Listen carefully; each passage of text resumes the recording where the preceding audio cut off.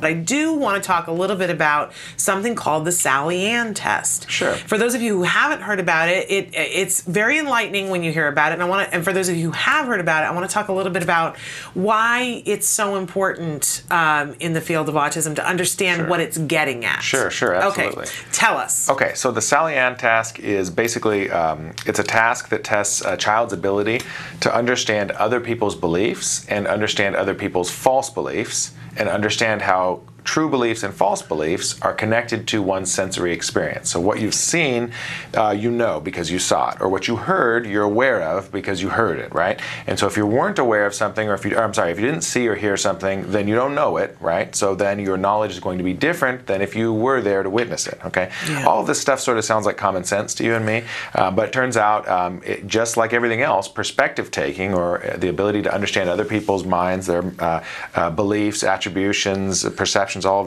that ability, perspective taking, is something that's learned during our lifetime as children growing up and being socialized, and it's something that's not learned for a lot of folks on the spectrum unless it's directly taught. So it's just one of many skill areas that are very important to work on for individuals on the spectrum if they're having a difficult time developing those skills on their own. Okay, so what does it actually do? Okay, the test itself? The test itself. Okay. All right, so what they do is they take, there's different versions. There's a comic version, there's a cartoon version, or you can do it with dolls. I think the traditional way is to do it with dolls. And so you get two dolls, one is Sally, one is Ann, okay? And you have a ball that Sally's playing with, and then you have a basket, and you have a box, okay? Right. And so the two dolls are playing, with the ball, and then Sally places her ball in the box, and then says, I'm going to go away for a while. And she goes away for a while. Now I'm embarrassing myself. It's okay. We've all played this way. I'm a Barbie fan from way back when. We've all done this. It's all good. Okay. So Sally hides her ball and then walks away. And she's not present anymore. Okay. Now Ann takes the ball and hides it in the other location. Okay. Now Sally comes back. All right.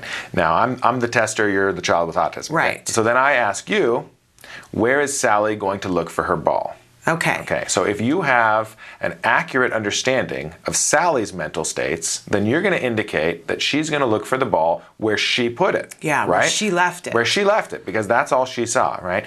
But if you don't understand that the doll's perspective is different from your own, because you witnessed the ball get moved, right? The doll did not. If you don't understand that your perspective is different, then you may actually say that the doll is going to do something based on your perspective. In other words, the doll's actually going to know that the ball was moved, even though the doll wasn't there to see it. Yeah. Does that make sense? Yeah, absolutely. So, you know where the ball is, but you have to filter it through what are the Sally's circumstances? Exactly. What could she know? Exactly right. Exactly right. And so it turns out that a lot of folks on the spectrum, even with no problem with IQ and pretty good language, actually fail the test, and because they don't understand the difference between their perspective and other people's perspective. So if they see something and they know it, they think other people do too. So there's lots of real common everyday examples of this. For example, if you're talking to someone on the phone and you got a new toy that you really love, you might say, "Hey, look at this! Isn't it cool?" Right? Yeah. But the person on the phone can't see it, right? All they can do is hear you. Or you might not give someone else appropriate background information. Right. So let's say you're starting a conversation with your friend, right? And you might just jump right into the middle of the conversation. Like, for example, you might say something like, "And then we, ate some hamburgers and it was awesome." Yeah. Right? Without saying, "I was hanging out with my friend, we went to a restaurant," etc. Right? Because you don't understand that your friend doesn't have the background information. Your friend's knowledge is different from your own. Yeah.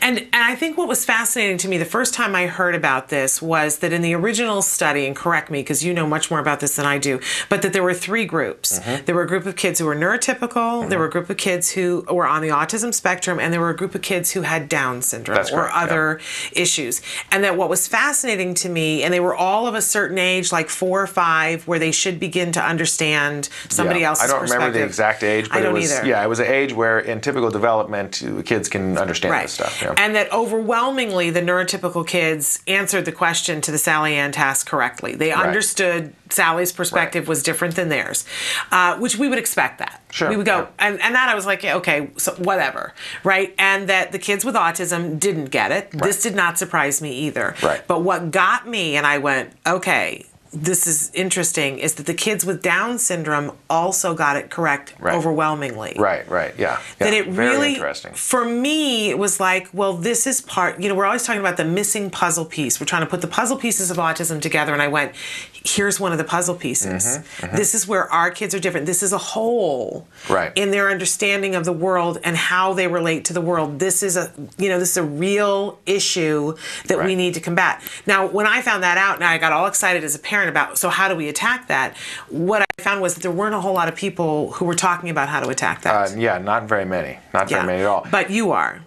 So we've been doing research on this for a while, and CARD has been actually offering treatment and teaching these perspective-taking skills for years. It's part of the reason why I came to work here, actually, almost 10 years ago, was because that clinical work was already ongoing, and so I was excited about doing research on it.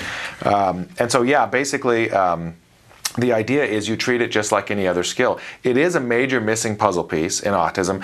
Some people make a little bit too much of it. For example, the Theory of Mind research camp, some of them actually say that it's the cause of autism, that a missing mechanism, Theory of Mind mechanism in the brain is like the core causal mechanism that causes autism to begin with. I think that's definitely making too much of it. Okay. I think that the right way to treat it is just another really important skill that a lot of kids on the spectrum are lacking. And so just like any other skill, if the kid needs it and it's important, you better figure out how to teach it, right? But it is kind of one of the core deficits of autism because it's part of the whole issue of being socially connected. Right? And that's the defining feature of autism is socially connected, social understanding. Perspective taking is all about being able to put yourself in somebody else's shoes. So it's kind of the most advanced form of social behavior, right? So like simpler social behavior might just be eye contact, right? Or saying hi when someone says hi to you. But as you get older, in typical development, you get more and more subtle and more advanced forms of social behavior. And perspective taking is probably the most advanced form.